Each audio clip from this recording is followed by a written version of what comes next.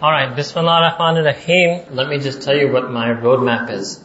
I want to show you one thing that is not bid'at, one thing that is bid'at. Then I want to review for you the process of, but what I'm trying to do is empower you with knowledge to give you the formula. That how can I tell whether something is bid'at or not? And then once you get that formula through these two examples, one which is and one which isn't, then you can run the numbers using any issue. And the last thing I want to show you is how things can sometimes move.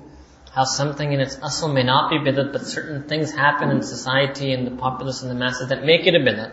And the absolute last thing is, what do you do about something that is a bid'at? Because that is another problem, that the corrective mechanisms we take don't work. First of all, then a person has this backlash and says everything is bid'at. That doesn't work.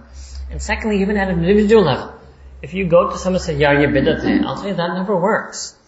Your job is not to label something as bid'at for your fellow Muslim. Your job is to get them away from that amal.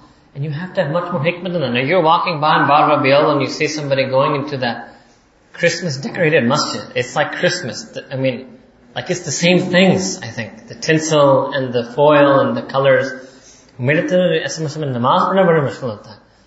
It so happened when I was going somewhere to give a talk. It was time for Asr, so we stopped at this masjid. The driver stopped at the masjid. I looked inside.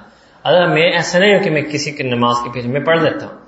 But उस दिन वो इमाम का मसला नहीं था. वो उस मस्जिद was so मतलब lit up and बड़ा अजीब. I just looked at it, चलो किसी आगे वाले मस्जिद में जाते हैं. ये जरा अजीब होगा, you know. But how do you stop it? You know, the stopping it is not by saying it's bid'ah. It's never going to stop that. It's not going to stop anything, right? So that's also a very unwise thing to do. So that is our roadmap. So the two examples I picked for you was just because they're so similar in nature is 15th Shaban and 12th Rabiul Awwal. Similar in nature because they're both particular month, particular day, right? And one is not bid'at, one is bid'at.